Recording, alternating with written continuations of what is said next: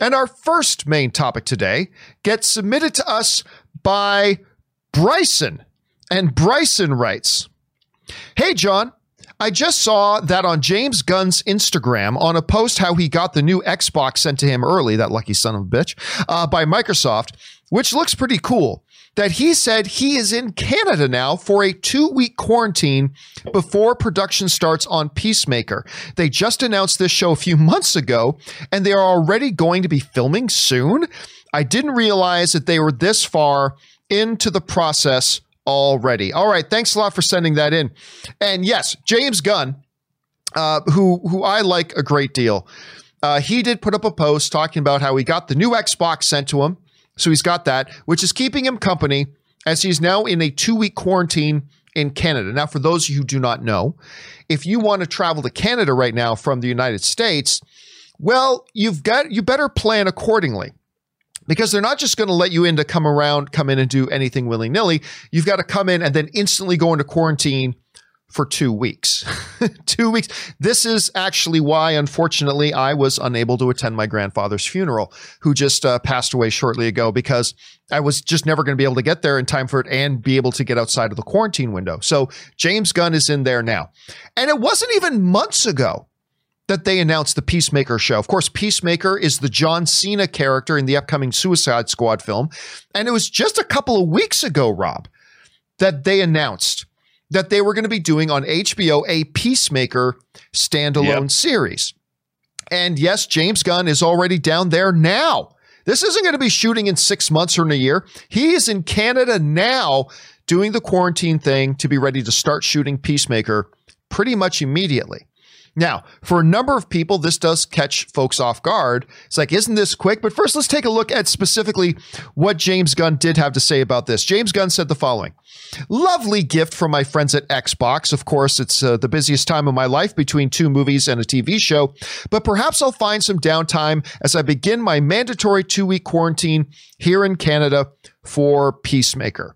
So yeah, this has caught some people by surprise. Say, wait a minute, already? Aren't they rushing this? Rob, this once again highlights to us the fact that by the time we hear about this type of news, it's already been there for a long time. We talk about the Ben Affleck thing. When he was first announced as Batman, he was actually agreed to play Batman several months before that ever happened. Usually when we hear things, unless we hear specifically that this just happened, usually when we get this news, it's something that's been in the works for a long time. We just saw Deadline talk about that they're going to do a Boba Fett series, and they may start shooting next week. Well, guess what? They're not rushing that. That's probably been in the works for a year. It's just that we hear about it now, and it's a good reminder of this. But Rob, now that it seems imminent, they're getting ready to shoot this damn thing. What do you think? Were you caught off guard by this news that they're going to shoot it right away? And where's your expectation level right now for Peacemaker? Well, first of all, look, when I first heard the news, like probably everybody else, I was like, wait, what? The Peacemaker character goes back a long way in DC history. I think I bought a Peacemaker miniseries in the 80s. In fact, I know I did because I just found it. The thing is, I'll bet you that when they were shooting this movie and Warner Brothers first saw dailies coming in, we've talked a lot about John Cena looking for the perfect vehicle for him to play. I'll bet you it went down something like this. They started seeing dailies. James Gunn was, they looked at his performance. They saw John Cena play this specific character. And for whatever reason, Cena finally hit it. The magic was there. And James Gunn realized it. The Warner Brothers execs were watching dailies. And this was, by the way, they've been making this movie for the better part of 2 years. So this probably happened, I'll bet, over a year ago. HBO Max is looking for stuff. They're looking for what can we do? How can we tie things into movies? Suicide Squad hasn't even come out yet. So this probably was something James Gunn suggested. He was able to, of anybody, probably write this script faster than anyone else. And he had a great working relationship with John Cena. HBO Max is like, yep. The same way they made that decision. We heard about the decision being made for the Zack Snyder cut of Justice League back in November of last year. It's been a year since they were talking about doing it and started discussions. We didn't know until March or April or something. And I think that this has been in development for quite some time. They fast-tracked it. They love the scripts that James Gunn wrote. He probably wrote a 2-hour pilot or something. And they said, let's make it. I mean, look, people forget, we've pretty much been in lockdown since March. And while they've been working on editorial on Suicide Squad, probably via Zoom or something, I don't know. I mean, that's how people are editing. And people have work to do. Creative people don't rest on their laurels. You know, they're doing 10 different things. You made a movie during this time. Remember, I mean, that's how it goes down. And I think I love seeing this because it makes me excited for these shows, because then people are all on board. I think that what we're going to get is something special, something really neat. Yep. And I'm looking forward to it. Question is for you guys. Were you taken aback by this news that they're actually getting ready to shoot Peacemaker now? What do you guys think about it? Are you looking for Pacemaker? Pacemaker, the new... That's the new Clint Eastwood superhero movie, Pacemaker. What do you guys think about this? Jump down in the comment section below and let us know your thoughts. All right, guys. With that down, let's move on to main topic number 2. And our second main topic today gets submitted to us by David H. And David H. writes, "Hey, John. According to Deadline, the CEO of Cinemark, Mark Zordai, has announced that they speak. That just sounds like a comic book villain name, Zordai. Anyway, has announced that they will now assess the theatrical window on a movie-by-movie basis. He even stated that they are always open to showing streaming movies in their theaters. What do you think of these changes? They good or just stupid?" All right, thanks a lot for sending that in, man. And listen, the issue of and the topic of the theatrical window has been, especially lately, a very, very hot topic. Now, for those of you who don't understand or know what the theatrical window is, the theatrical window is basically this agreement between studios, distributors, and the movie theaters. And basically, the way the theatrical window is this. The theatrical window is a period of time between when a movie comes out in theaters to when it's allowed to come out on various forms of home video, be it streaming, physical media, whatever. That window of time is what's known as the theatrical window. And the movie theaters want that theatrical window. It's about 3 months, Rob, right now. It's roughly about 3 months is that window from when it first comes out in theaters to when they can put it out on video. Some studios, not all, famously Disney doesn't want that theatrical window to go anywhere, but some studios like Universal and a few others would like to shrink that window and have a shorter period of time between when a movie comes out in theaters versus when it comes out on home video. Of course, this would be incredibly damaging to the movie industry because if, a movie's coming out at home in 2.5 weeks, why bother going out to the theaters? Some people would think, and going there. So the theaters have always fought to keep that. Now, a short time ago, AMC Theaters signed a deal with Universal Studios that allows Universal, with certain films, to release them in AMC and then release them on home video later. Of course, this doesn't mean that Regal went along with it or a number of other of the movie theater chains, but AMC did it. Now, Cinemark is saying that they are open. Given the current circumstances, they are open on a movie-by-movie basis to consider that approach, to consider allowing a movie in their theaters and for it to come out on home video on a much shortened release window with a few caveats. Let's take a look at this. This is from Slasher, who writes, "The Croods 2 is the biggest movie that Cinemark will be playing this month that won't be exclusive to theaters for very long. Universal is sending into theaters starting on November 25th, but it's expected to arrive on VOD before Christmas." That's a very, very short theatrical window. Yeah. Freaky will be adopting a similar strategy. I am looking forward to Freaky, I have to admit. We'll be adopting a similar strategy with a theatrical release on November 13th, followed by a VOD release on December 4th. That's less than 3 weeks.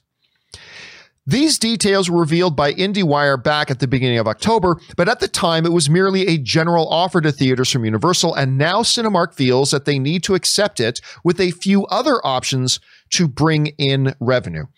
Okay. Rob, you know that I have said, and I believe firmly along with the movie theaters, the notion of getting rid of the theatrical window is essentially getting rid of the movie theater industry. The movie theaters need that theatrical window, and studios need the theaters. And therefore, I think, I just think, Rob, you and I talked about this. The move by AMC Theaters was completely idiotic. The leadership over at AMC these days, I don't know what they're smoking, but it was a completely idiotic move. But, does that mean this Cinemark move is idiotic? Actually, no. And here's my rationale on this. When you read through the story, it's pretty clear that Cinemark is saying, hey, you know what? During this period of time that we are in right now, we can loosen our position on this theatrical window thing and look at films on a film by film basis. We have to take our circumstances into consideration. Is it a bad idea right now, in the midst of a global pandemic, for at least temporarily and on a film by film basis of the theater's choosing, to compromise with the studios and just to get some things on screen, even if it's not ideal? Rob, when you're in a bad situation, sometimes options that are not necessarily ideal are the, in fact, best options available on the table. And we've talked a lot during this pandemic that there's a lot of things that you can do right now that under normal circumstances, you'd never do in a million years. But circumstances dictate necessity. And I'll be honest with you, Rob, as much as I am against the collapse of the theatrical window, because I think that'll ruin moviegoing, that's just me. To do that right now in this particular environment, ideal? No. But it might be the best option. It gets movies into theaters where the studios aren't going to do much business right now, and then it allows studios to get their movies, I should say, out into the VOD market in a shortened period of time. It's not ideal for either side, but it's better than what is available without it. So I got to say, I think actually Cinemark is looking at this pretty much with a level head. I actually think this might be a pretty good approach temporarily. For the time being, we'll see where we're at 6 months from now. But as of right now, Rob, I got to say, unless I'm missing something, I don't think this is a bad idea, either for the theater side or the studio side. What do you think about this? Well, I have to say that I have to agree with you here, because we're in a different world. And the question is, how do studios and companies that are production companies that are making product, how do they continue to make product and still be profitable? Because the whole point is, what people forget is that movies are a product like anything else. They're widgets, they're cars, they're anything that's being manufactured to be sold to the consumer market is in fact a product. And what's happened is the method of distribution for this product has been completely disrupted. And yet these businesses have been set up to work. They make product. That's their product. their products is movies and television or whatever, and they have to be able to sell it. And right now, the distribution method, which is theatrical, the primary distribution method has been completely shut down. So we have to look at the ancillary markets, which is physical media, which is dying, and then, of course, streaming, which is exploding. So what do? You've got SVOD or PVOD, whatever you want to call it. Pay-per-view is the next alternative. If you can't go to the movie theater, you'll pay for new content directly, and you're selling directly to the consumer. Now, the real question is, the consumer's not used to paying a premium for their streaming material because they get everything for free based on their, not free, but they're paying for a monthly fee. So how do you get consumers to fork out $20 or $30 or whatever to get a brand new movie? This is a mindset that is new. And eventually, I think it's going to catch on, and people are going to realize, oh, well, the next Avengers movie is going to be available for 6 months, on pay-per-view. That's the only way we're going to be able to get it. And so once people learn this, I think they'll adapt to a new paradigm. And that's what this is all about. It's like, you know what? we're going to look at, like, if we make a movie that cost 30 million, and hell, any movie under $100 million, there's a way to make that viable with a pay-per-view window. And it's going to keep getting more viable the more people get used to it. And they're going to start doing that on a movie by movie basis. I think taking it and doing it with animated films first is a good idea because, hey, you got kids. You spend $30, you get to play a movie as long as you want for a certain amount of time. The kids will watch it over and over again, and you realize that was money well spent. So we're in an evolutionary period right now, a real sea change. I got to tell you, I disagree with you on that. I mean, on the one hand, I agree with your first point that, you know, the changing of especially right now at this particular moment, the distribution model. This thing that Cinemark is doing allows as a best of both worlds, right? People who want to get out, go to the movies, whatever, you're going to get that with a theatrical. Then shortened theatrical window, people can then get it at home. But I disagree with you that people are going to adapt to a new reality on a film by film basis that you don't even get a night out of it, paying a premium price like $30 that we've been seeing with some of these things, $20 with some of them. I don't see it. And I think one of the things that's going to work against that is the growing explosion of subscription-based streaming.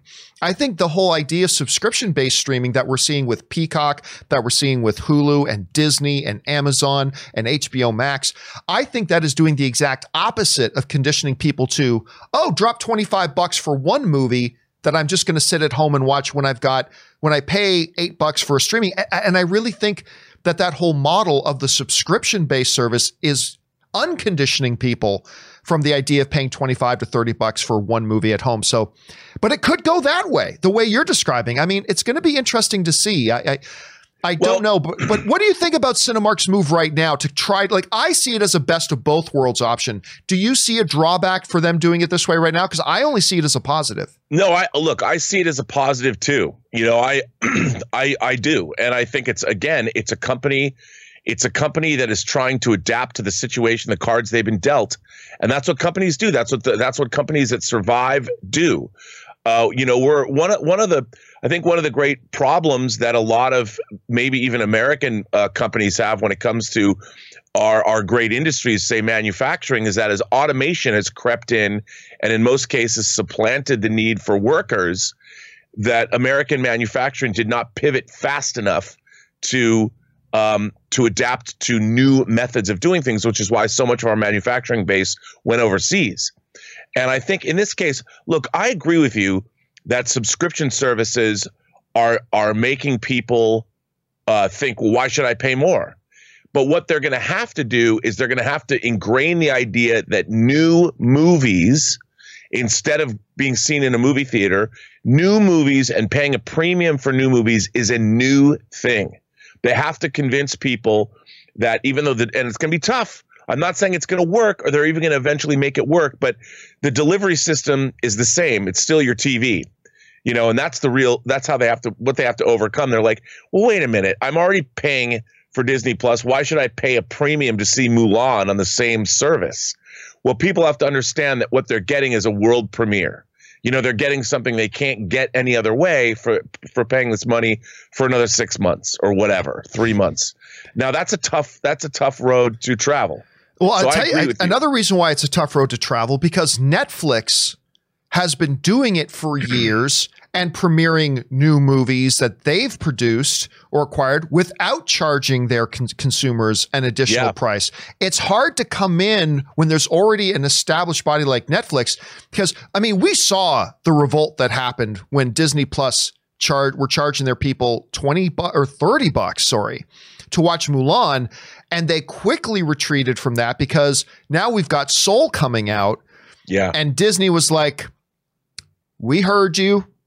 Don't worry about it. We're just going to put it out. Because again, that's the way, I mean, Netflix has done it with varying degrees of success, but Netflix has been doing it that way for years. We got a brand new Dwayne "The Rock" Johnson movie, everybody.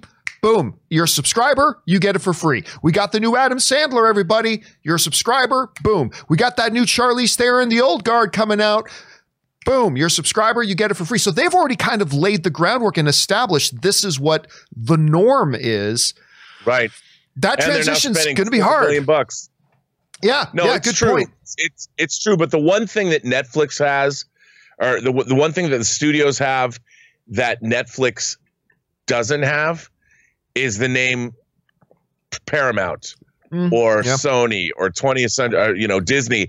And that's the thing. That's what they have to delineate themselves as. This is a major studio release, and the only way you can see it. The problem is, like you said, it's really hard because people are like, oh, what's the difference? I mean, yeah, the old guard came out, but those were not movies. Netflix was never making movies for theatrical, and the times they did, whether it was The Irishman or whether it was Roma, those were deals that they made with A-list filmmakers that would have been theatrical releases. But the general population doesn't know that. The general population's like, well, I don't understand. Like, what difference does it make? Because in most people's minds, they don't really care.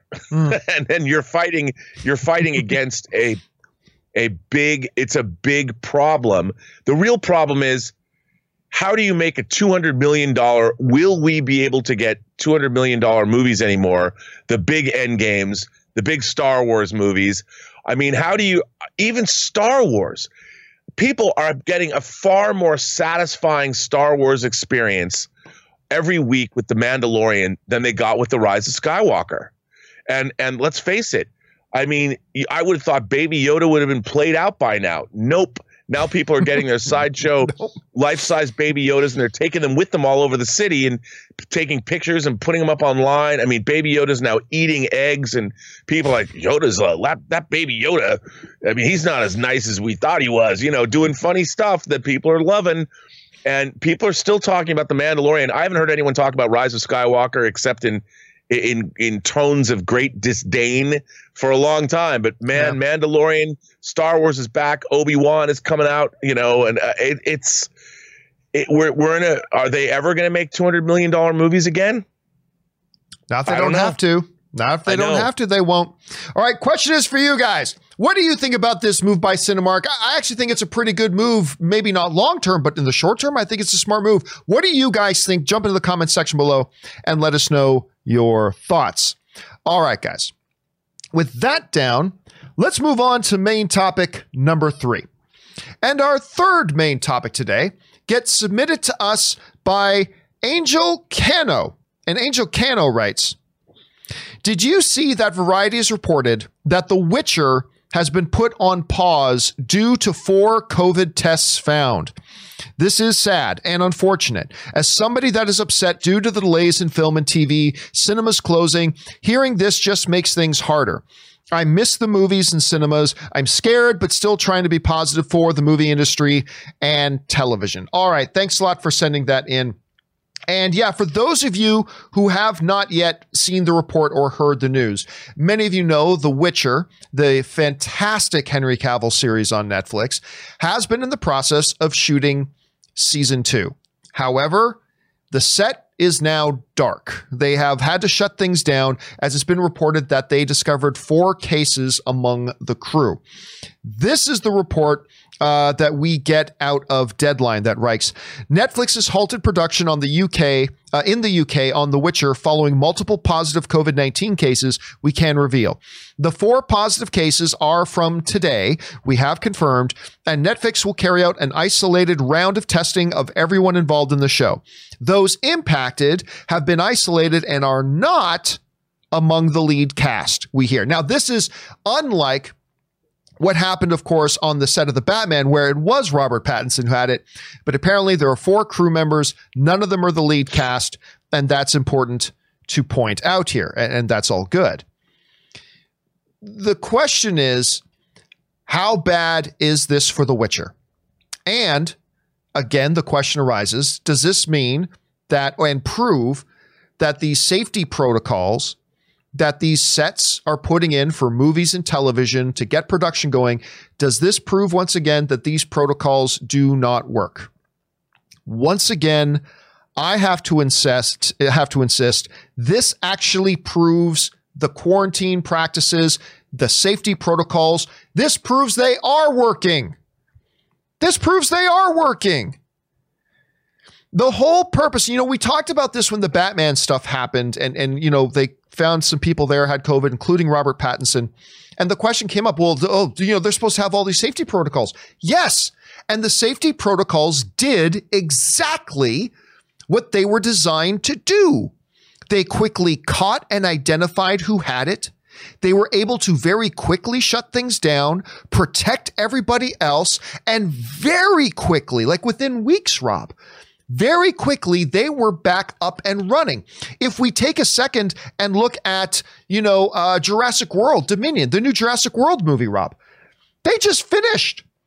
The director of Jurassic World Dominion just came out and said, that's a wrap. They finished production.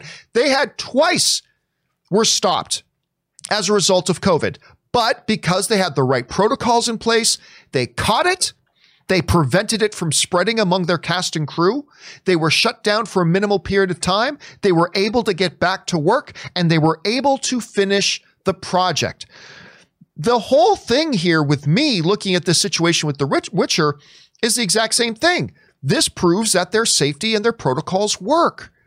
These 4 people could have very quickly turned into 16 people, could have very quickly turned into 48 people, could very quickly have turned into a headline of Henry Cavill's got COVID.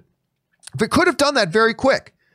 But there's procedures, there's safety protocols, identified it, froze it, isolated it, locked it down, and guess what? They'll be back up and running pretty soon because the system worked.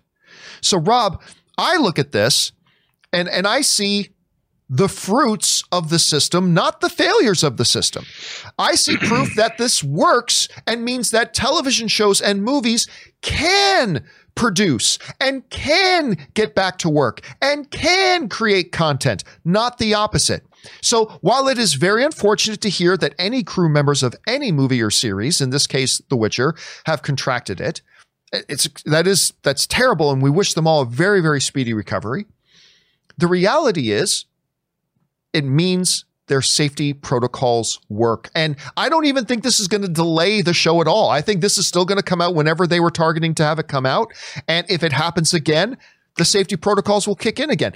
Rob, am I looking at this too optimistically, or could we see a longer shutdown for Witcher? What are your thoughts when you read this story?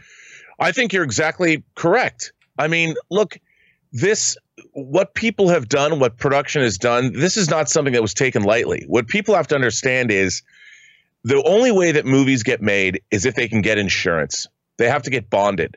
And that means that your main actors, your directors, all the above the line people that are so vital to getting something made, the insurance companies have to be able to bond them because you're spending so much money.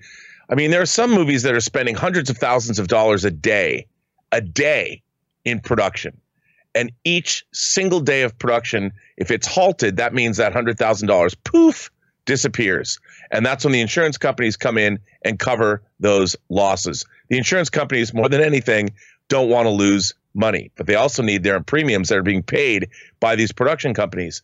So you can bet your bottom dollar that the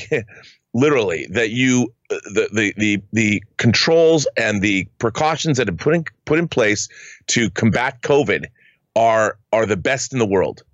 And they're adhered to very, very strictly. And they are, as you put it, they are working. They're catching these things. They're getting people into quarantine. It might be a disturbance, but I think the new, it's Jurassic World Dominion, right? I think that they finished Jurassic World Dominion, a monstrous production that Universal has pulled out all the stops for, bringing back the old cast. This is a crown jewel in their upcoming film releases. And it worked. They had COVID cases that they discovered. They made the proper changes, or they shut things down. They quarantined people, and they were still, while a pandemic is on the uptick and it is raging across the globe, they still finished it because their precautions are working. And I think that's that. I mean, you know what? For our industry, we should look upon this as a win. This is a good thing. It shows that it can be done. And other countries, it really makes me sad that on a federal level, we didn't jump to these kinds of precautions immediately, because we wouldn't have had to shut down the country the way we did. And this goes to show what kind of the wherewithal that we need to have in order to make this all work, which means it's all hands on deck, man. If you want to make all this work, that means you've got to, rather than say, well, this is a hoax or whatever, we're not going to wear masks. They buckled down and made productions work. And that's how you run a business in a post-COVID world or in a current COVID world. And kudos to them. And again, I think we can expect to see Witcher back up and running pretty quickly because the system did work. And I actually don't think we're going to see any further delays from it. Now, again, who knows what happens moving forward? But as for this instance, I think we're okay. All right. Thanks for writing that in, man. All right. With that down and out of the way, let's now move on to main topic number 4. And our fourth main topic today gets submitted to us by, oh gosh, let me see if I can get this name right. Will Dragulus, who writes, my question is regarding the Johnny Depp situation. I think Warner Brothers' decision to recast Depp is the right one to me, but I also find it a little bit hypocritical. It is just strange to me that they got rid of Depp, but Ezra Miller is still attached to the film. Depp, of course, is found guilty in court. Well, no, not technically he was not, but we'll talk about that in a second. Depp, of course, was found guilty in court, but there is also a video of Miller attacking a girl. I was just wondering, why do you think that Depp is out, but Miller remains attached to both this and The Flash? All right, thanks a lot for sending that in, man. And yeah, look, we've been talking for a little while now about the Ezra Miller situation. I talked a few months ago about the seeming hypocrisy of Warner Brothers, that on one hand, they instantly fired Sawyer, Hartley Sawyer, if I'm remembering his name correctly, the guy who played Elongated Man in TV's The Flash. They fired him very quickly for old tweets they found from years earlier. Yet they had Ezra Miller choking a girl and they didn't do anything. And this roughly happened at the same time. And I've made videos about, Warner Brothers' apparent hypocrisy about this. It is inevitable that we've seen over the past couple of days a lot of people now drawing that comparison with Ezra Miller, especially considering that Johnny Depp and Ezra Miller were supposed to be in the same movie together. Well, they were in Fantastic Beasts and the Crimes of Grindelwald. By the way, something I've said many times, I thought Johnny Depp was the best part of that movie. I like Crimes of Grindelwald. I know a bunch of people didn't. I like Crimes of Grindelwald, and I thought Johnny Depp was the best part of that movie. And now they were supposed to be in this next Fantastic Beasts movie together. Why, some people would say, have they gotten rid of Johnny Depp? It's unfair that they got rid of Johnny Depp while they keep Ezra Miller at the same time. And I think that is an interesting question to ask. It is an interesting question to ask. I do want to look, though, at there are some differences between Johnny Depp's situation and the Ezra Miller situation. That doesn't mean it changes the conclusion, but there are some differences that I think are worth noting here. And the first thing I think we should note here when looking at the Johnny Depp situation is this. I think, as we step into the Campia classroom here, I think there is one fundamental difference between the Johnny Depp situation and the Ezra Miller situation that basically put Warner Brothers into a corner where they had no choice but to act. And that was what I think was Johnny Depp's biggest mistake. Johnny Depp never should have launched those lawsuits. Johnny Depp never should have launched those lawsuits. Because here's why. Before Johnny Depp launched that lawsuit against the newspaper in the UK and an upcoming one that he has against Amber Heard in the US. Before that happened, it was basically a TMZ he said, she said thing, at least amongst most the public. It was a he said, she said thing. Some people very much soured on Johnny Depp. Some people didn't. But Warner Brothers was in a position that they could just ignore it, at least publicly. At least publicly. Behind the scenes, they were doing their own investigating, whatever, but publicly they were able to ignore it. They never commented on it. They never did anything to remove Johnny Depp. None of that stuff. Because at that point, it was a he said, she said. Once Johnny Depp made it a court issue. Now, it's suddenly like that. It was no longer a he said, she said. Now it's a court said. After months and months of evidence and testimony and arguments, a court actually came out and a judge said in a public statement that the allegations against Johnny Depp were actually, and he used the word, proven and were substantively true. By taking this and making a court case out of it, Johnny Depp inadvertently transitioned this issue from being a he said, she said issue that Warner Brothers could just ignore and pretend didn't happen. Now it's a matter that a court said. Proof, the evidence says Johnny Depp did these things. Now, again, I don't know. I wasn't there. But I'm just saying this is what the court said. After months of testimony and months of evidence, the court said it has been substantively proven Johnny Depp did the things he's accused of. This puts Warner Brothers into a very, very awkward situation. This freezes Warner Brothers into an incredibly awkward situation because now that a court has weighed in on this thing, now that a court has decided to have a say in this, it changes the dynamic. Rob, let me give you a sports analogy for a second here. Actually, this isn't really an analogy as it is a direct comparison. In the NFL right now, for those of you who don't follow sports, let me give you a little bit of background here. There's an extremely talented wide receiver by the name of Antonio Brown. Now, Antonio Brown had been suspended from the NFL. His suspension is over, and the Tampa Bay Buccaneers signed him up. All right. And Tom Brady, of course, is the quarterback there who got his ass handed to him last night, by the way, by Drew Brees and the New Orleans Saints, but that's a story for another time. But they heard out Antonio Brown.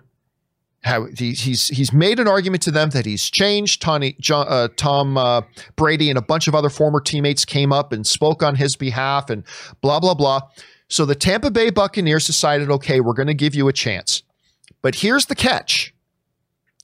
Right now, Antonio Brown has an outstanding sexual assault case going on in court.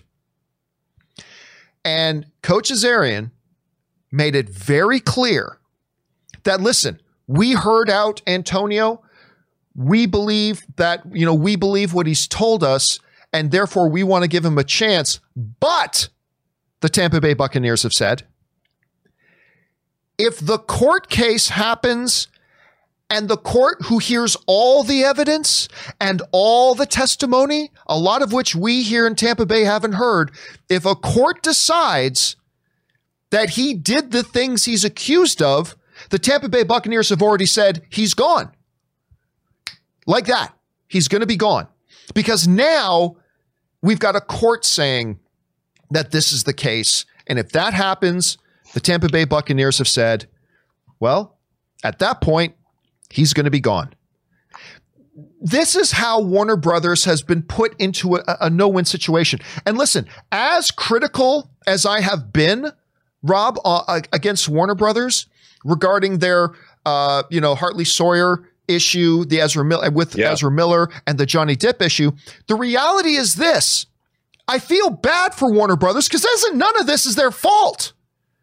None of this is their fault. Warner Brothers is saying, Warner Brothers didn't put out these stupid ass tweets 7 or 8 years ago that Hartley Sawyer did. They didn't do it. Somebody else associated with them did it, and they were the ones put into a situation where now they got to deal with it. Warner Brothers wasn't at some bar in a pandemic in Iceland and decided to choke a girl in front of a bar. Warner Brothers didn't do that. It wasn't them that did it. But somebody who is associated with them did, and so Warner Brothers gets mixed up in it. Warner Brothers wasn't involved in Johnny Depp's marriage and whatever domestic assault happened there. They didn't do it.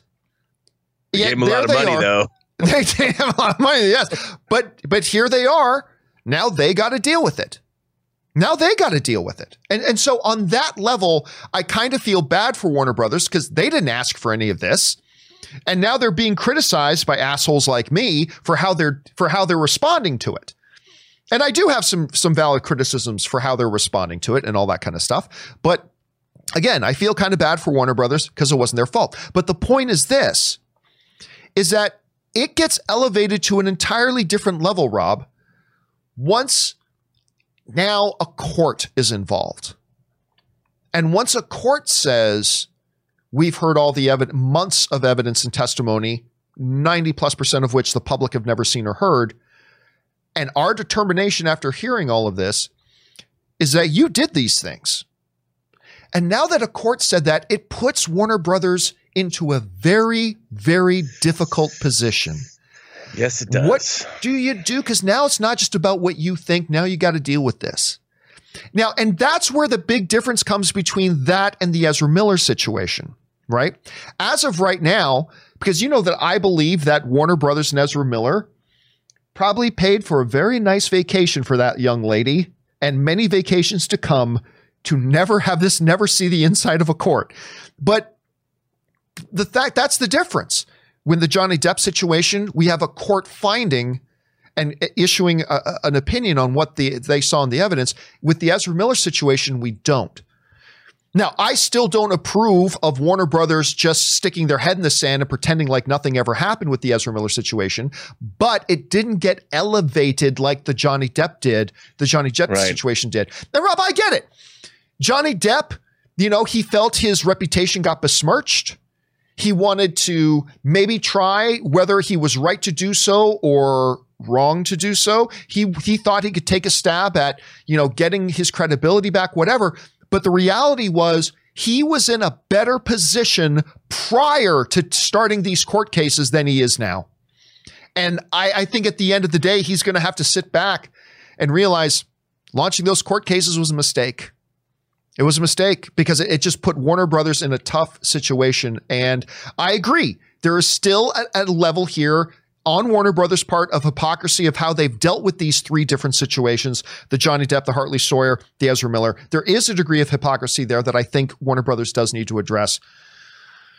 But I think with this court finding, Johnny Depp basically put their backs against the wall and they were pretty much left with no choice. But I don't know, Rob, you see all this. How do you describe or explain the different approaches that Warner Brothers has taken with, say, an Ezra Miller situation and a Johnny Depp situation, two guys who are supposed to be in the same upcoming movie? How do you see all this?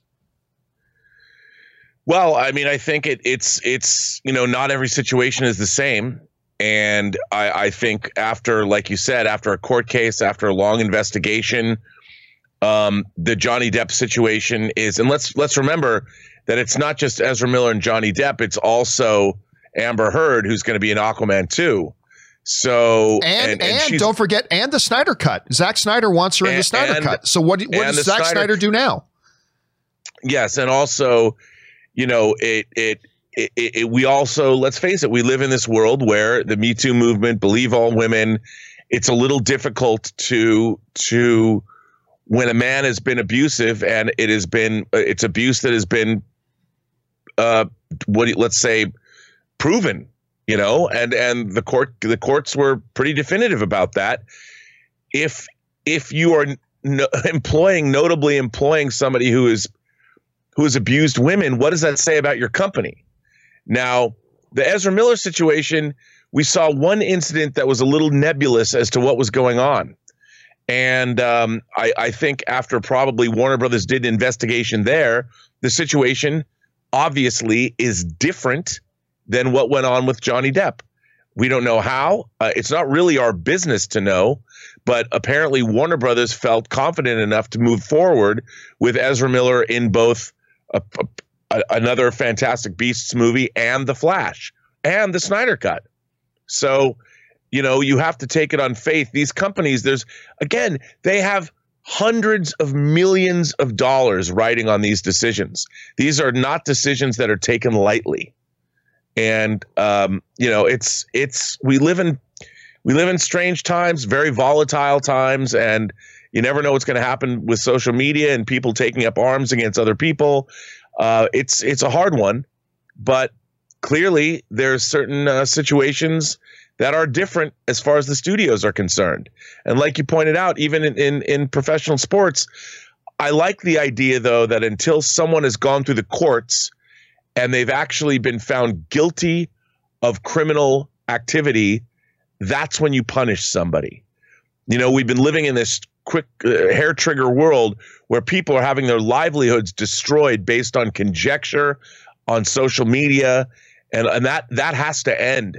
And I think that what Warner Brothers is doing, they're waiting until there's investigations being done, both internally and externally, and they're making their decisions based on their findings. And that's the way it should be done, I think.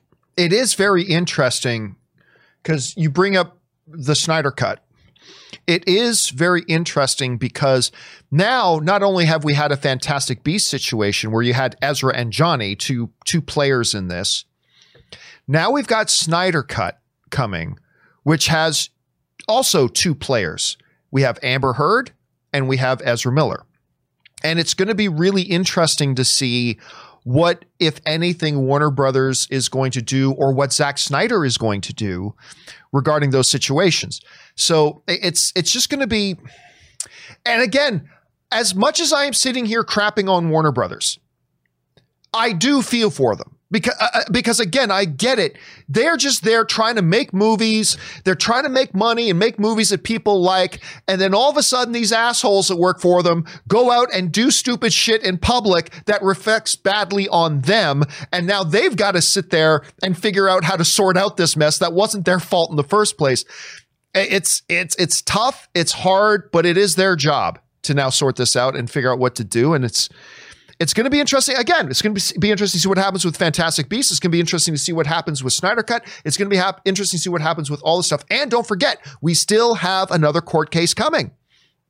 There's still another court case coming. So let's see what happens after that as well. Question is, guys, what do you think is the big difference between like these different scenarios? Why did, Warner Brothers move on one and not maybe another? I personally think it's pretty clear that's because one has an actual court ruling involved. Others do not. Maybe you see some other variations there. And by the way, don't come in here with any of these stupid bullshit. I'm 5 years old and I believe that a judge was paid off. Don't come with me with any of that shit. But if you got some real other stuff there that I'm not considering here, please jump in, throw it in the comment section below and let us know your thoughts. All right, guys.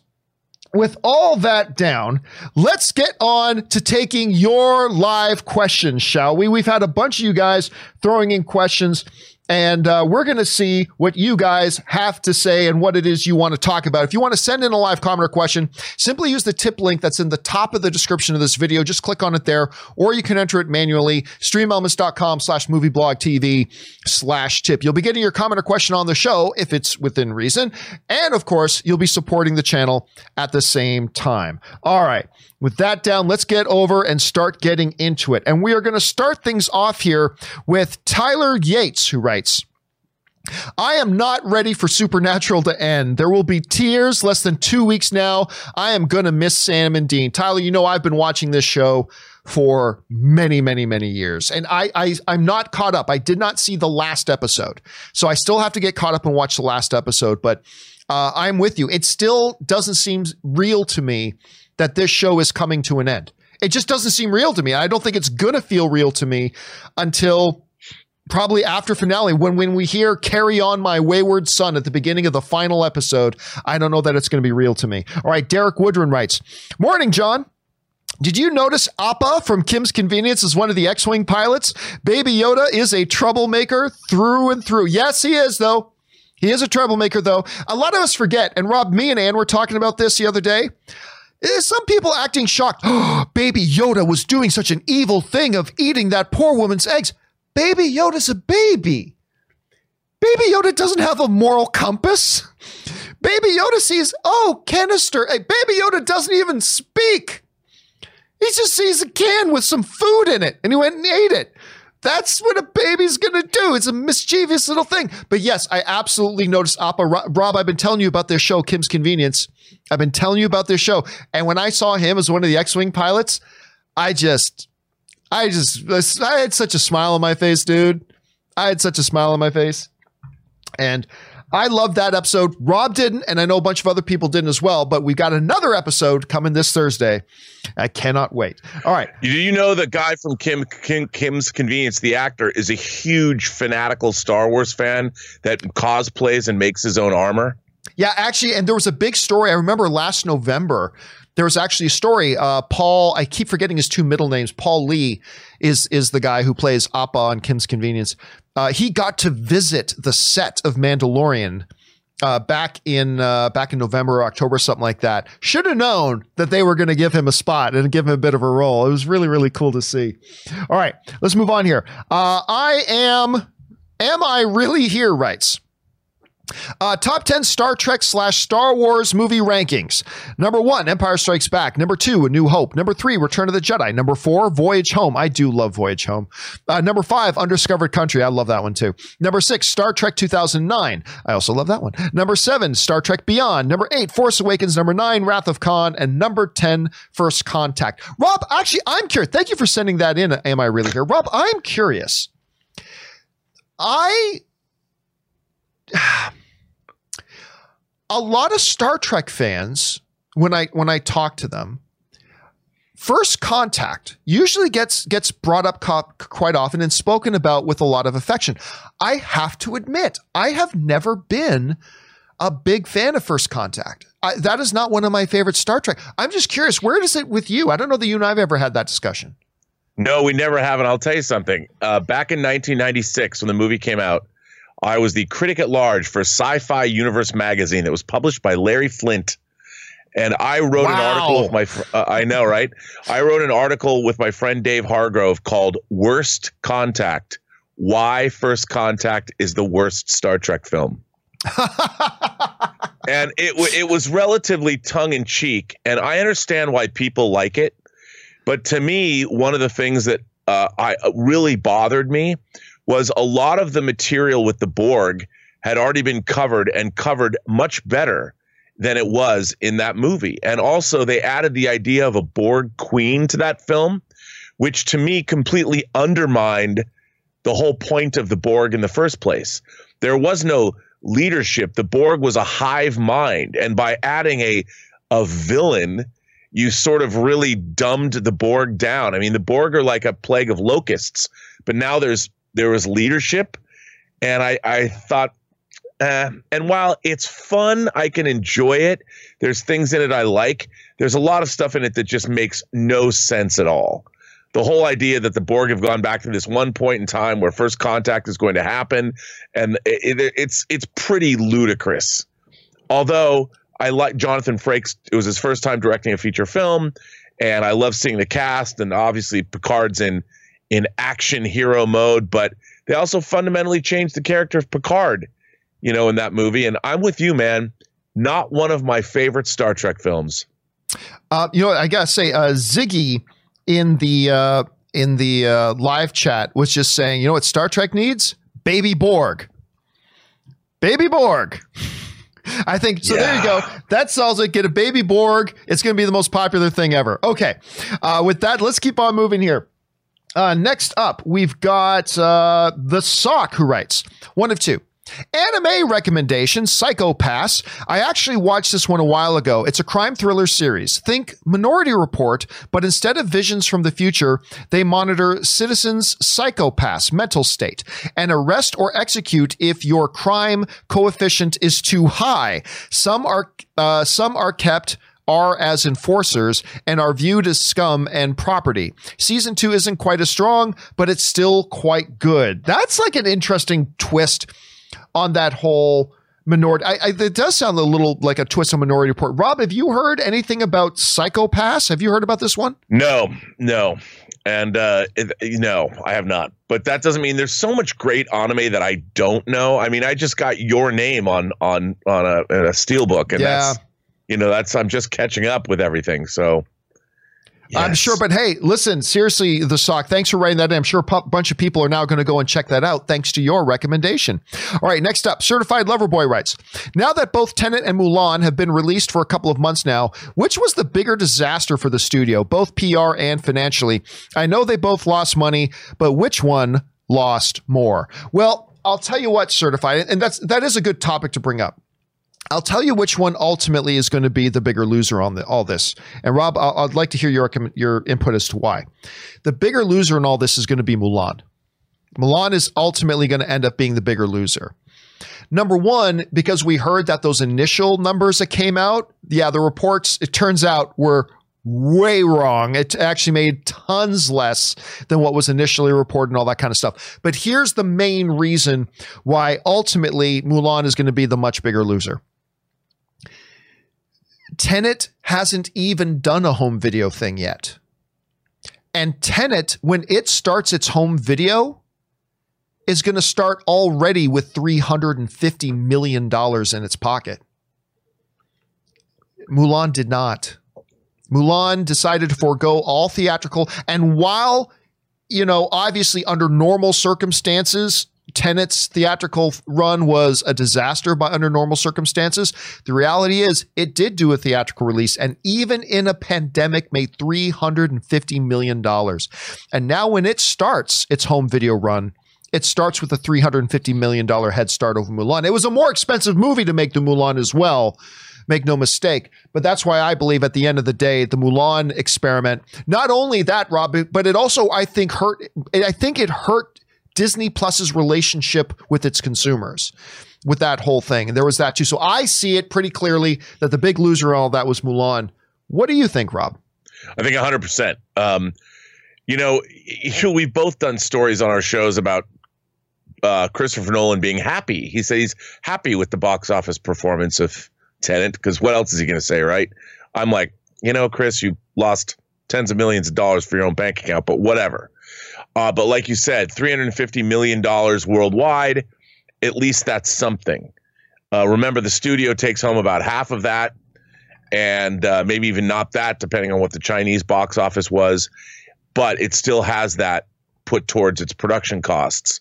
And, they've announced the big release that comes out on physical media in December. I may or may not have already pre-ordered it, although you know the answer to that one. And I think that it did probably much better. And the fact that Disney is now releasing Mulan on physical media when they were backing away from it is a big deal. So I think that shows you that Disney is actually going to release Mulan on home video. Shows that it didn't do so well, John. Didn't do so well. Yep, indeed. All right, let's keep going here. James Argento writes, Jim Gaffigan has joined I heard about this. By the way, I like Jim Gaffigan as a comedian very much. But anyway, Jim Gaffigan has joined Stargirl as the voice of the wish-granting Pink Imp Thunderbolt, most likely teaming with Jakeem Williams, mentioned in season 1, to become Jakeem Thunder and join JSA version 2 to fight the Shade, Eclipso, and Shiv. Well, I will tell you, I don't care because Stargirl is not a show that I watch. Rob, I can't remember where you are on this, but because I like a number of the DC, television stuff, I tried Stargirl. And I was very interested that Luke Wilson was in it because I like Luke Wilson. I like both the Wilson brothers, to be honest with you. I like Luke and I like Owen. So I gave it a shot, and I think I did 3 episodes, and I'm like, this is not for me. And I ditched on it pretty quick, was not interested at all. I've no intention ever to return to it. Hey, other people watch it, and that's awesome. But there are shows that I watch that other people don't, and that's cool too. But so I heard Jim Gaffigan's doing that. That's great, I guess, but I don't really care. Have you kept up with Stargirl or anything like that? No, I haven't watched it at all, and I do want to catch up with it, but I have not watched it at all. I would love for you to at least watch the first 3 episodes and then hear what your take, because my take was it didn't work for me, but I'd be really curious to see if you see something different in it. So, all right, there we are with that. But, I always do like Jim Gaffigan, I got to say. All right, next up, we got Casey McNatt, who writes, Hey, John, with the latest news of Johnny Depp asked to resign from Fantastic Beasts, do you think it's best for them to cast Colin Farrell and bring him back just to finish the story of Griswold? I don't think, no. Let's put it this way. Rob, I can't remember if you and I were talking about this, but if they announced that Colin Farrell was going to come back to finish it out, okay, that's fine. But there's no real mandate here to do that. That was just like one guy that Grindelwald was impersonating. So I don't think there's actually any need for him to be that. I think you can go out and get just about any actor. I think it was Cinema Blend today that I saw put out an article suggesting like 8 different actors that could come in and play Grindelwald. One that really intrigued me was actually Benedict Cumberbatch. I think Benedict Cumberbatch was actually a kind of an interesting idea, but they had a bunch of that. So if they say it's going to be Colin Farrell, I'm cool with that. But I don't think there's any need for it to be Colin Farrell. Rob, what do you think? Yeah, I mean, why not? It'll be like Batman, different actors. Warner Brothers is used to replacing their leads. They could get away with doing something like that. I think in a way it's kind of interesting that in this franchise we'll get different takes on this character in every movie. Why not? Michael in the live chat is suggesting Chevy Chase. You got my vote. I'm down. Chevy Chase says Grindelwald. All right, let's move on here. Sam P writes, hey, John, do you think it's just a coincidence that both The Mandalorian and Star Trek Discovery are being released on the same weekday? Or do you think it's because fans of the genre will tend to watch both? We've seen this before with comic book movies. Honestly, Sam, and I mean this wholeheartedly, there are not 78 days in a week. There are 7. And there's a lot of shows. There are a lot of shows, and your show is gonna come out on one of 7 days. And if it opened on another day, it'd be open against other shows. And why are they open? No, I don't think it means anything at all. I honestly don't. I don't think there's any meaning to it whatsoever. It's just that they decided that day of the week happened to be a good day of the week for them to release their show, along with about 25 other shows that come out on the same day of the week. So I really don't think there's any connection, any rationality that equates the two whatsoever. I think it's a totally despondent thing. Rob, do you see any sort of connection there about why maybe we see both of them coming out on the same day? No, I mean, I think in this day and age, with the world the way it is, if you want to see something, you're going to catch up with it. You're going to watch it. I think this idea of competition is going to eventually, we're not going to think of it in those kind of terms anymore, because we catch up with things. It's so funny. Everybody we have to watch it that day. I think with The Mandalorian and The Boys and these kinds of shows, it's like, especially in our part of the woods, our neck of the woods, it's like, dude, if you haven't watched The Mandalorian the day it comes out, it'll get spoiled for you. But I think with certain shows or certain movies, the day they come out, I don't see it as competition, or I think they just schedule these things. And maybe in a way, if anything, if there's similar things coming out on the same day, they're hoping the energy from one will feed the other and vice versa.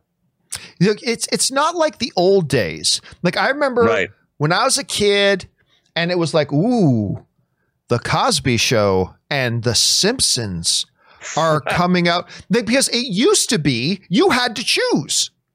You had to choose which one you were going to watch Thursday night at 8 o'clock. I have no idea if that was the time. That was the time. That was the era. You had to pick. Tuesday night, 8 o'clock. You got to pick if you're going to sit down and watch Cosby. Mandalorian comes out at 12:01 a.m. Discovery does not. It's most of these streaming things, most people don't watch the second they drop. They watch later that day or the next day or whatever. So it's really not the same thing anymore. It's a totally different thing. Anyway, let's move on here. Next up, we've got Potterhead, who writes, I could imagine Warner Brothers' decision if Depp was playing a hero, but Grindelwald, one of the most evil and murderous wizards of all time, a character meant to be disliked. No, I'm sorry, Potterhead, listen to me. No, just no.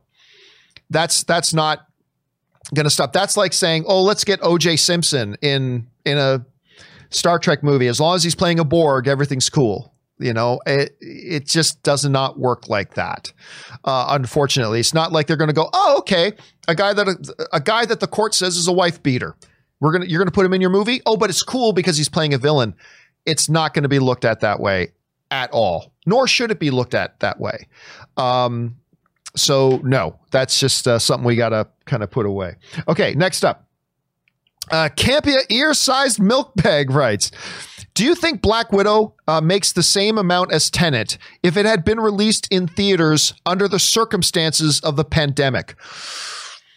That's an interesting question, Rob. Like if Black Widow, had been put out, no other big major blockbusters had come out, it had been several months before any films had come out in the pandemic, and it had been put out kind of on its own, would Black Widow... you know what? I'm going to guess it probably would have roughly done the same. I'm going to guess it. Because I think there are some arguments as to why it would have made less and some arguments as to why they would have made a little bit more. I think they would have canceled each other out. My guess, and it's only speculation, we'll never know for sure. It's an interesting question. But yeah, I think it probably would have ended up doing about the same. What do you think, Rob? I think you're probably right about that. I mean, maybe it would have.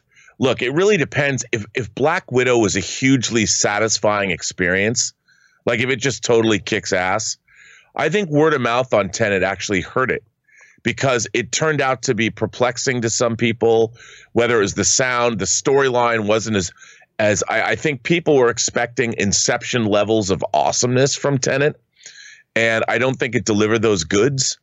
And I think if it did, and it became more of a water cooler. It was more of a water cooler movie about whether people were actually going to go see it than how good it was. A lot of people loved it, but I heard a lot of people who didn't love it, their opinions. I have yet to see it, but I do think Black Widow, if the film had really, really, really good word of mouth, it would have been like this must see. And I think people would have gone to see it. But I feel that way about every movie. A movie has to be great for people to want to, especially during a pandemic, to go out and see it. But, it's hard to say. I think Black Widow probably would have made more money than Tenet did. All right. Maybe not by much. Okay, next up. An anonymous writer writes in, I just want you to know that you and Robert have supported through this difficult time for the movie fan community. I also really hope that Warner Brothers takes this as an advantage, not to push back Wonder Woman 84. I still hope the cinemas will recover, and we need to have hope. Listen, there are two things that are certain to me. One is that I absolutely want Wonder Woman 84 to come out on Christmas Day. I want to go back to the movie theaters so badly, and I would love to go and see Wonder Woman 84. What a great way to end what a crappy year. Great way to end a crappy year. But I also have very little doubt that Wonder Woman 84 is in fact going to be moved.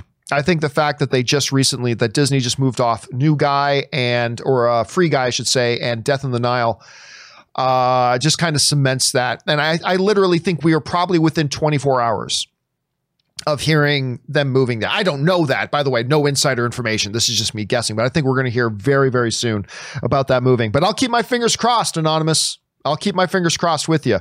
All right. Chris writes in, John, have you watched the documentary I Am Heath Ledger? It's amazing. I highly recommend it. And in the film, it mentions that before Heath's death, his directorial debut was going to be a film adaptation of The Queen's Gambit. Now a show on Netflix. I have not, and I've never heard of that. Rob, have you heard of this at all? I have not, but I did read an article about, or briefly, but I didn't, about how the producer who acquired this book has been trying to make it for decades. Really? And so, yeah.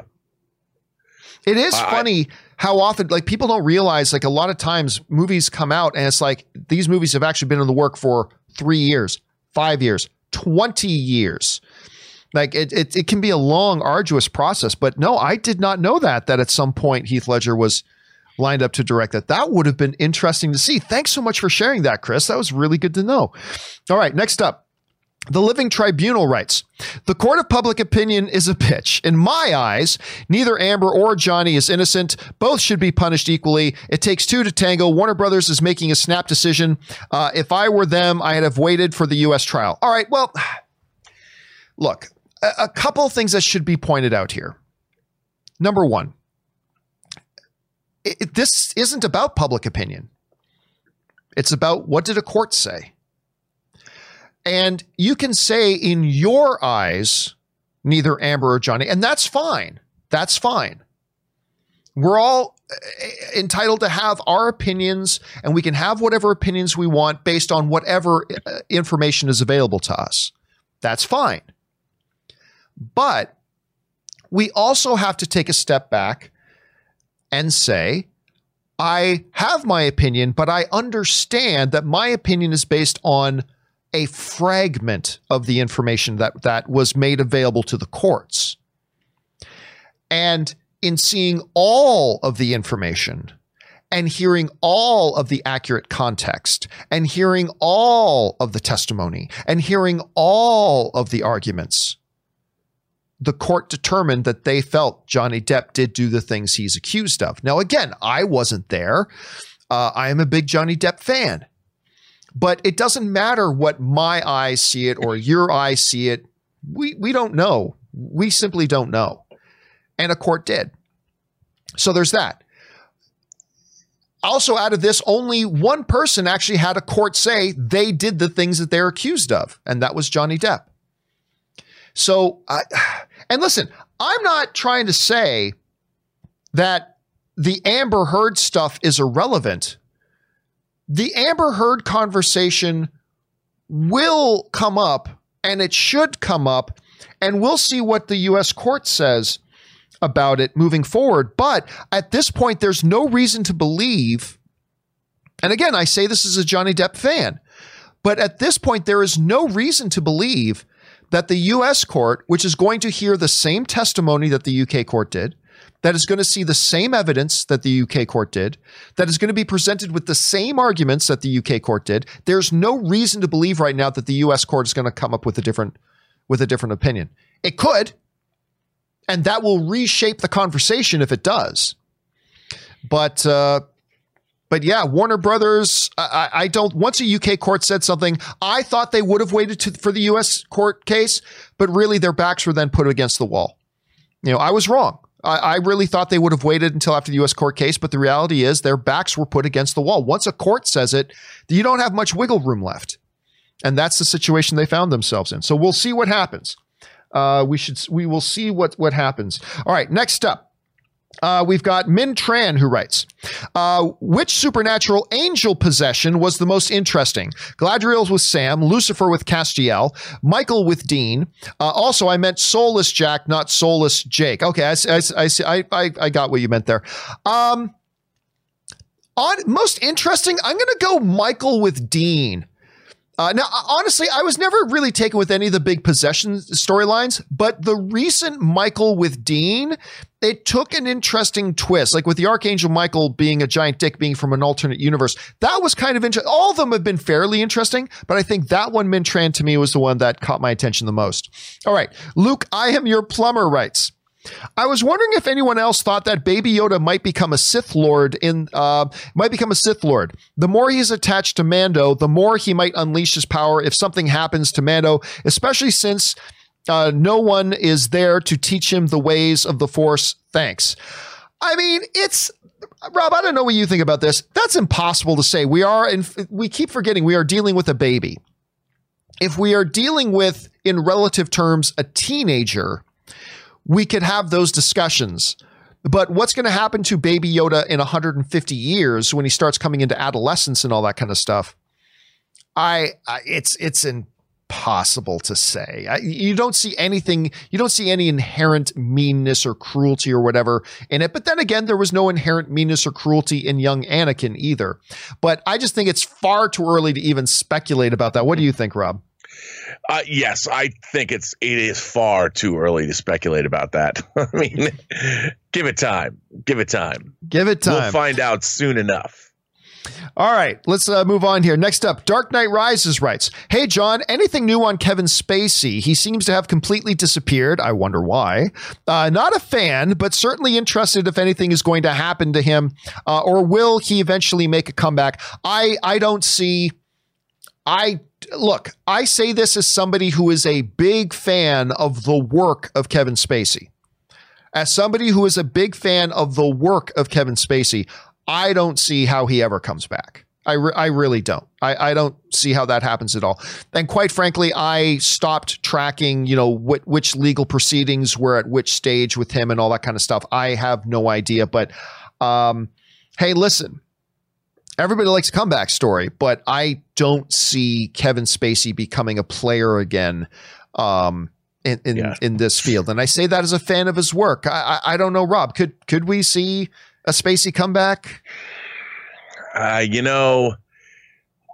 don't think so. It really, the allegations against him were rather distasteful, and I don't see it. I don't see it happening. It's unfortunate, but I just don't see it happening. But you never know. Yeah, never know. I mean, there could be some legal twists and turns that, I don't know, maybe it'd be a great story someday, but that's where we're at right now. All right. Dark Knight Rises also writes, "Hey, John, one of my favorite film characters is Paul Scofield's role as Thomas More in A Man for All Seasons. Here is a hero who is noble, principled, highly educated, and a devout man. Do you know of other similar heroes in film history?" So for those of you who don't know, at the time, Sir Thomas More, now known as Saint Thomas More, Thomas More was a servant. I believe he was Lord High Chancellor of England. I think King Henry VIII made him Lord High Chancellor of England. Now, St. Thomas More, or Sir Thomas More at the time, was also a very, very devout Catholic. Very devout Catholic. And basically, Henry VIII wanted to split from the Catholic Church, create the Church of England, of which he was basically the head of the church. The king wanted to also make himself the head of the church. They wanted to split from the Catholic Church in England because the Catholic Church would not let him annul his marriage. So he decided, well, then screw this. I'm going to make my own church. The problem is St. Thomas More, who was the Lord High Chancellor of England, said, no, that's wrong. And ultimately, the king found him guilty of treason and executed him when St. Thomas More refused to acknowledge the king as the head of England. And what's really interesting, Rob, about the execution of Sir Thomas More was that as he died, as he was being executed, his final words were, and I might be off a syllable here or there, but basically his final words were, "I die as a faithful servant to the king and God's first." I die as a faithful servant to the king. He saw himself as being a faithful servant to the king, God's first. And yes, and one of the reasons I know, John, why do you know so much about St. Thomas More? I know so much about St. Thomas More because I went to Catholic high school. I went to Catholic school my whole life. And I went to the great St. Jean de Brebeuf High School, the Fighting Braves. I went to the St. Jean de Brebeuf High School up on the Hamilton Mountain. And there was only one other Catholic high school on the Hamilton Mountain. There were many others downtown. But the only other, our main rival, our other big high school up in the mountain when I was there was St. Thomas More High School. And so they were big rivals. So I can tell you all about St. Jean de Brebeuf, and I can tell you all about Sir Thomas More. As far as have there ever been, there's my little trip down memory lane. As far as are there other heroes? I mean, basically, Rob, isn't it true to say that 90% of our movies and TV shows paint the heroes as noble and selfless? And I mean, that's not rare that movies will do that. Am I incorrect? No. I mean, you're making a movie about somebody. You're painting them, I think, as heroic. Absolutely. That's kind of the point, isn't it? If you're making a movie about, and by the way, heroes come in all shapes, sizes, colors, creeds. Heroes are heroes. Whether you're telling a story of a black woman who refuses to not sit in the back of the bus, or whether you're making a movie about Luke Skywalker. Heroes are heroes, and you portray them as such. And you can find them everywhere around the universe or in your small town. All right. Let's bring up the next one here. Dwayne Jackson writes, "Hello, John and family. I was just wondering, with movie theaters being closed due to the pandemic, with studios having to borrow money to finance movies, what happens if they are unable to pay the money they borrow during an uncertain time we are facing?" Well, here's the reality, Dwayne. They're going to be able to repay it. It's going to take time. The problem for the studio, of course, is the longer it takes them to pay it, the more they have to pay, right? So you're going to get some debtors to like a Warner Brothers film or a Paramount film, whatever. And would they like to get their money quickly? Sure. Is it the worst thing in the world that they're going to have to wait and they're going to get more money out of it? yeah, that they're okay with that. I mean, that's all right. You want to let that 18% penalty kick in? No problem. But listen, when you're talking about dollar figures that are so high, they get paid back. Deals get made. It's really not going to be that terrible of an issue, particularly if we come out of this pandemic sooner rather than later. So I don't think it's a big issue. But Rob, I know you delve in this world a lot more. What does basically happen, though, if the studios can't pay back their debts? Well, that's a good question. I mean, like I think the same thing that happens to everyone else. If they're going to default on their loans, they have to deal with creditors. They're not going to necessarily declare bankruptcy because they've got their creditors are willing to extend them lots of credit, but it just costs you more money. As we all know, if you don't pay your debts, you don't pay your credit card bills, the interest payments increase. And I don't think the studios will wind up in some kind of a death spiral, but it could be very, very problematic because on these more expensive movies, they've got, especially when you have multiple films that have cost hundreds of millions of dollars to make, those interest payments rack up pretty quickly. We covered that article, or I don't know if we did on this show or my show, but MGM, I thought No Time to Die was covered, and MGM's paying $1 million a month, in interest. And where's that money come from? And that's tough, man. That's a lot of cash. And with No Time to Die coming out a year late, that you're looking at $12 million. Poof. Yeah. And even though people are like, well, it's only 12 million. Oh, really? Well, could you come up with 12 million bucks? That's a lot of money. Indeed it is. All right, next up, the Wakandan Forever writes, am I on the right one? Hold on a second. Give me one moment here. Yes, that was Dwayne. Okay, next one up. Wakandan Forever saying, hey, John, I'm in a singing kind of mood today. Na, na, na, na, hey, hey, hey, goodbye. Okay, stick to movies. I saw Akira for the first time at my local theater, a film I always heard about and remembered the cycle in Ready Player One, a really unique, cool film. You know what, Rob, we've said in the crappiness of the pandemic, we try to look for the little silver linings. In the midst of any crappy situation, you try to find and hold on to the little silver linings. For some people, that has been being able to watch some classic great movies for the first time on a big screen, the way it was meant to be seen. And Akira, yeah, look, Ready Player One, I thought was a great movie for many, many different reasons. A lot of great little things thrown in there. But Rob, that original Akira movie, I have never seen Akira on the big screen. I mean, I've seen Akira many times, but I've never seen it on the big screen. Have you ever had that opportunity? I have. I've seen it on the big screen. Yes, I saw it. I want to say, God, I saw it in the early 90s on the big screen. But the first time I saw Akira was the very first I'd heard about it. The very first time I went to Comic-Con in 1988, when I first lived in LA, the only thing I bought was the import Japanese Laserdisc of Akira. And it had no English subtitles because it was in Japanese. And when I started going to USC, my roommate and I at the time found a Japanese exchange student, poor kid, and we dragged him back to a dorm, or not our dorm, we had an apartment.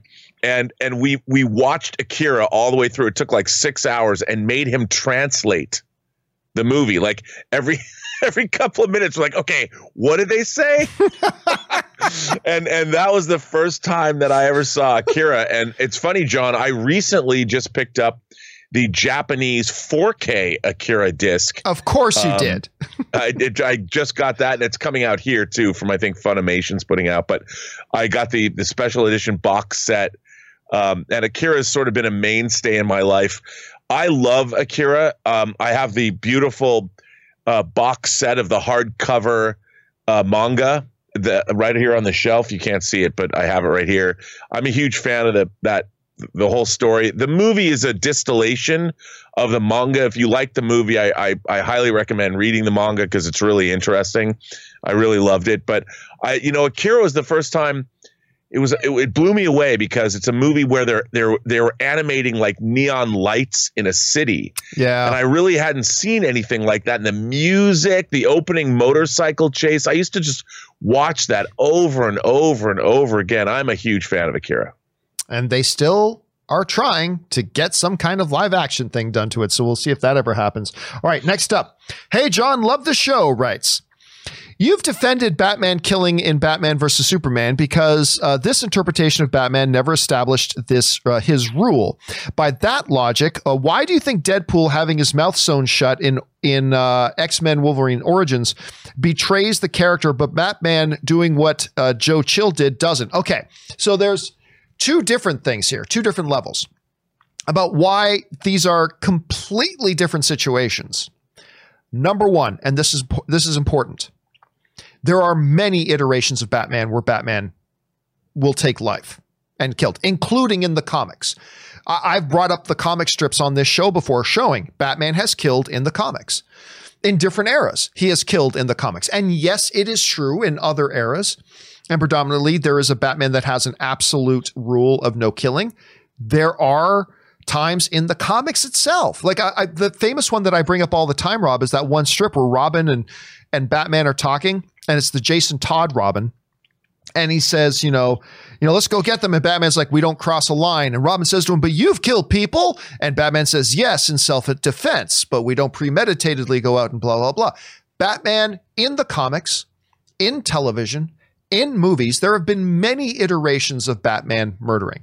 I know people like to pretend that there aren't, but there are. I think it's Mr. Sunday Movies, Rob. I think it was Mr. Sunday Movies that actually, in talking about the world of the big screen, he's got like a Batman kill count video of all the times in the movies, in all the different Batman movies, that Batman kill people. I mean, everything from the Tim Burton movies to Christopher Nolan's movies and on and on. We've brought up examples in the comic books before where he has done such a thing. And so that makes it a radically different thing than, say, X-Men Origins Wolverine with Deadpool, whose defining trait is his mouth. So much so that he is known as the Merc with the mouth. There is no iteration of Deadpool where Deadpool is a quiet, somber, introspective character. There is no iteration of that. That doesn't exist. To the best of my knowledge, that doesn't exist. He is indeed the Merc with a mouth. And so you look at the history of the different iterations makes it a completely different scenario. But also I would say this, the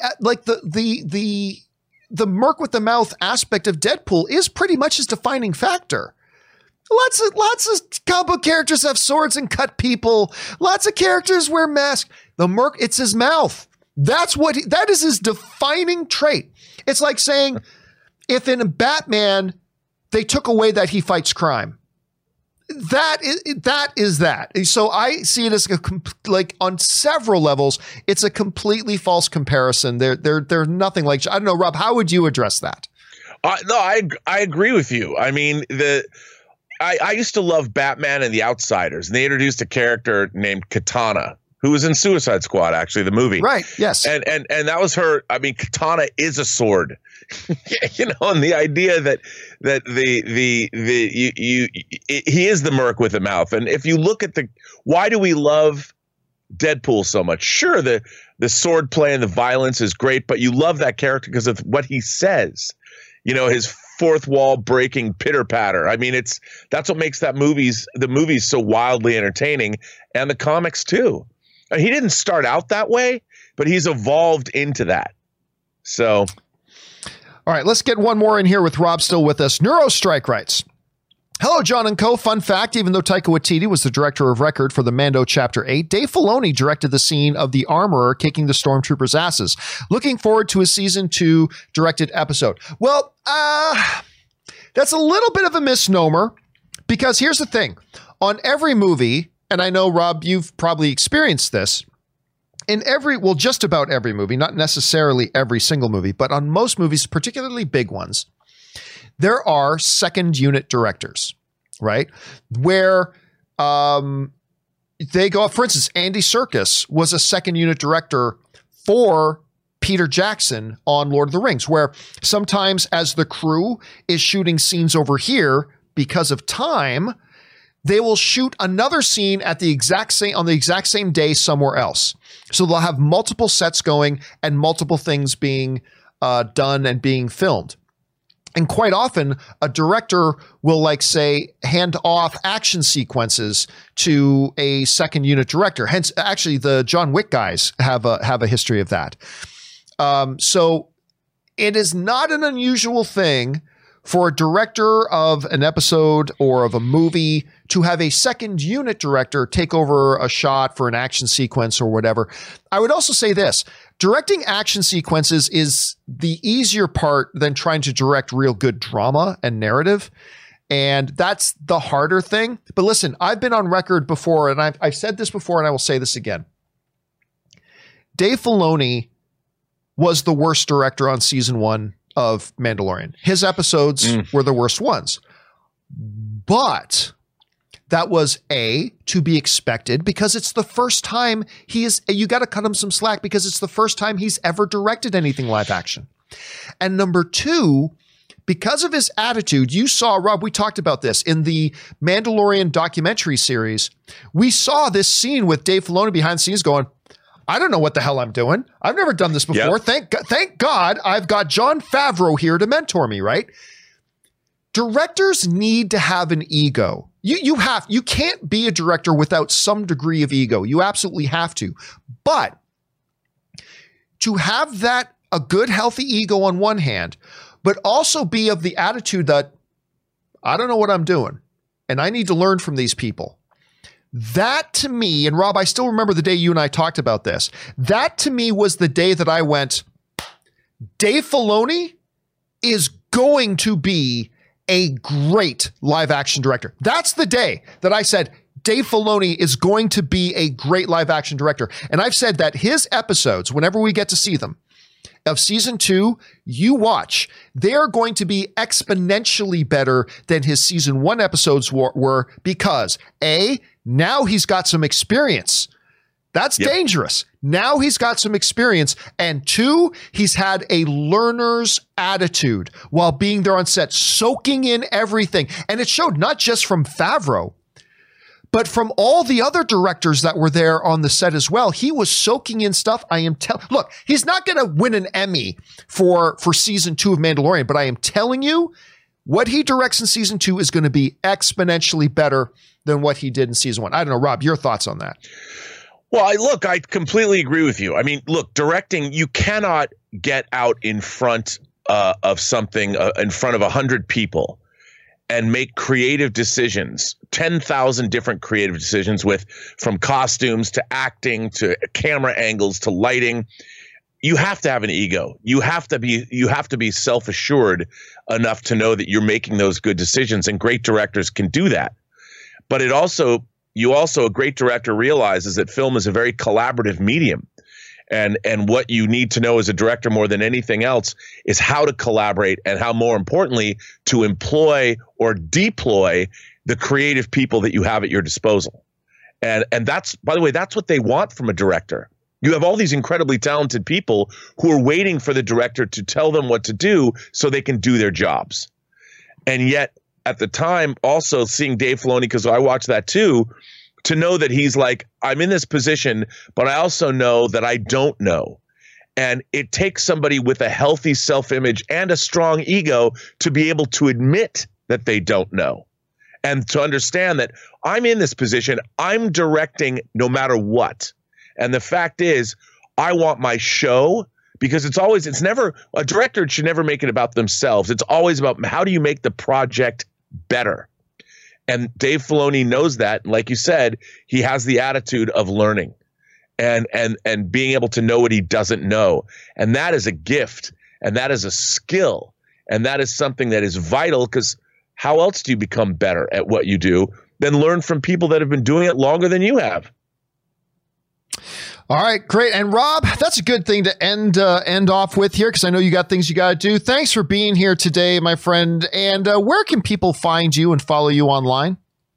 Well, you can follow me on Instagram at Robert Meyer Burnett. Follow me on Twitter at BurnettRM, or, of course, on my own YouTube channel, The Burnett Work, where we still have the first Intergalactic Imagination Connoisseurs Film Festival running. We're accepting entries until December 1st. If you've ever wanted to make a movie, as John Campea has said in his Talks on Walks, now is your chance. You got 3 more weeks. Bang something out. Submit it. All right, dude. Thanks a lot for being here, and we will talk to you again soon, my friend. Have a good one. All right, man.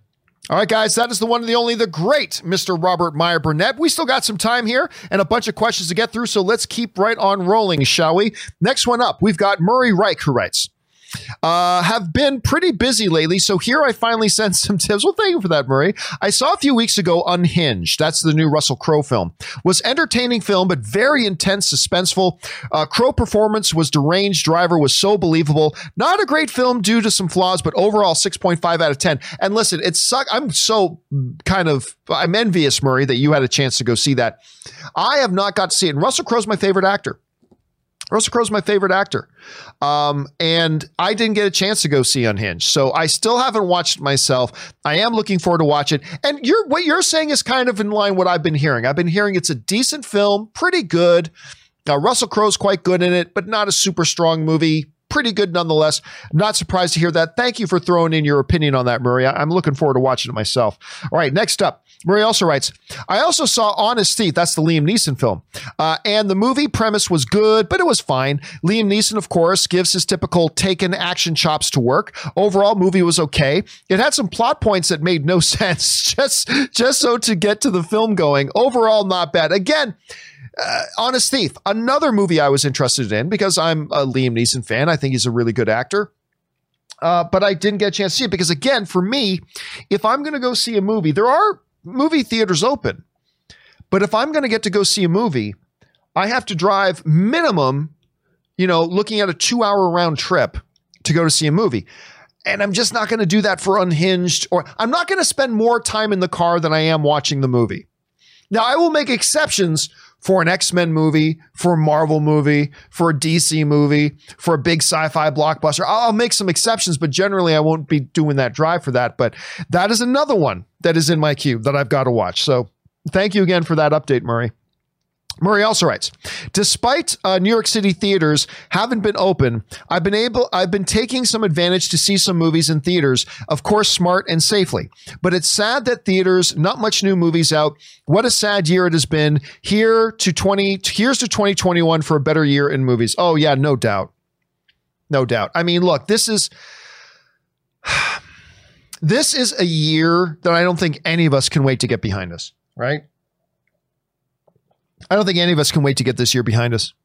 What a sucky ass year this has been. Absolutely terrible. And for the movie theater, I mean, just forever, they're going to look back.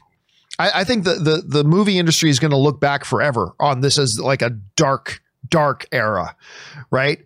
So here's hoping we're able to get things back up and running again fairly soon. By the way, do you guys hear the news that, was it Pfizer? Is that the name of the drug company? Said today that they think they've got a 90% effective vaccine that they believe they're going to be able to roll out like 20 million units of it by the end of the year. And on that news, magically, movie theater stocks shot up like a rocket. Like Cinemark, AMC theaters, their stocks shot up dramatically as a result of that. So does it actually mean we're going to get back to normal anytime soon? Who knows? But at least there looks to be some bright lights out there. We'll have to wait and see. All right. The Sock writes, I'm watching Highlander for the first time, and I love that Peter Diamond's character chooses interesting strategies like running away whenever he has the upper hand for no reason and doing 10 consecutive back handsprings when he runs away. I love your description there, man. I love the description. All right, Mr. TJ Lynn writes, as someone who follows the U.S. election for months, I want to say that it's finally over. Congratulations. Living in a democratic country myself, I know there are many people who also follow closely to this election. Again, yeah, look, on this show, we do not get into politics. I have my own political opinions. Everybody does. And that's fine. But here on this show, in this place, we are all fellow film fans. It doesn't matter if we politically left or if we're politically right, what our history, it doesn't matter. In this house, we are all film fans together. We are a brotherhood and sisterhood of film fanatics and film fans and fans of storytelling and streaming or television or the movie screen, whatever. That's where we are all here together. But yes, it is good It is good that is finally about to be behind us. All right, TJ Lynn also writes, I must admit, I haven't seen any new movies in the past 3 months, so I do subscribe to Netflix. Can you recommend any recent Netflix movies, John? I haven't seen Tenet either because it's not playing in my local cinemas. We'll wait for digital in Google. It's hard because, look, I honestly, while I love Netflix, especially their series stuff is great. Their docu-series, all that. They do a lot of great stuff. They do not have the best track record when it comes to movies, like at all. They've got a couple of big winners, but for every one of those, there's like 25 that suck. And so for me the best recommendation I have for anything even remotely recent that's a movie is, we got to go back a couple of months, but is Old Guard with Charlize Theron. I love that movie. I think that movie's great. You know, there was the recent Devil All the Time with Tom Holland and Robert Pattinson. Frankly, to me, not a very good movie. Not a very good movie. Not terrible, but not very good. Tom Holland is great in it. Robert Pattinson is great in it, but not very. So I would go, if you're just looking for something to load up on Netflix right now, I would recommend Old Guard. That's where I would go personally. All right, next up. TJ Lynn also writes, over under 10%, we see a movie specifically made about this particular election season in the next 3 to 4 years. I ask this because for some reason, I feel like this election is so dramatic in many senses. It's definitely been a very dramatic election. Yes. Yeah, I can see one probably being done. I'll go over 10%. I wouldn't go over 50%, but like if you're going to set the over under at 10, I'll take the over. I will take the over on that. All right, guys, listen, right now we've been having YouTube for some reason is having some weird streaming issues this morning. So before they have any more, I've been double checking my internet connect. My internet connection is primo. I'm getting 40 megs upload. So I've got primo solid upload, but for whatever reason, YouTube has been acting kind of finicky for the past, half hour or so with the internet connection. So we're going to wrap up the show a little bit early, but I'm going to tell you what, for everybody else who had your questions outstanding from Man of Steel rules, Dwayne Jackson and onward, I was going to do a companion video this weekend. My weekend got away from me and I didn't get to do a companion video. I'll do a companion video today. So I will make sure that all the outstanding questions that we still have left over will get answered today. So I'll make a companion video. Keep your eyes open for that to come up a little bit later tonight. And also, I'm going to let you guys know, we finally have a trailer for my movie. My documentary, Movie Trailers, A Love Story. We finally have a trailer, an actual trailer for it. And I'm going to be debuting that trailer on my channel probably in the next day or two. We will finally have a trailer for my movie about trailers. How meta is that? A trailer for my movie about trailers. We finally got one. We're going to put that out in the next day or two. So keep your eyes open for that. All right, guys, that'll do it for today's installment of the John Campea Show. Thank you so much for being here and making this show a part of your day. Thanks to Robert Meyer Burnett. Thanks to all of you for being here. And a special thank you to all you guys who did send in those live questions. Number one, because you gave us great fun things to talk about. But number two, you supported this channel while you did it. And all of us here, thank you guys very much for that. Don't forget the John Campea Show returns again tomorrow. We hope you will come and join us for that. That will do it for me for now, guys. Thanks a lot for being here. My name is John Campea, and until next time, my friends, bye-bye.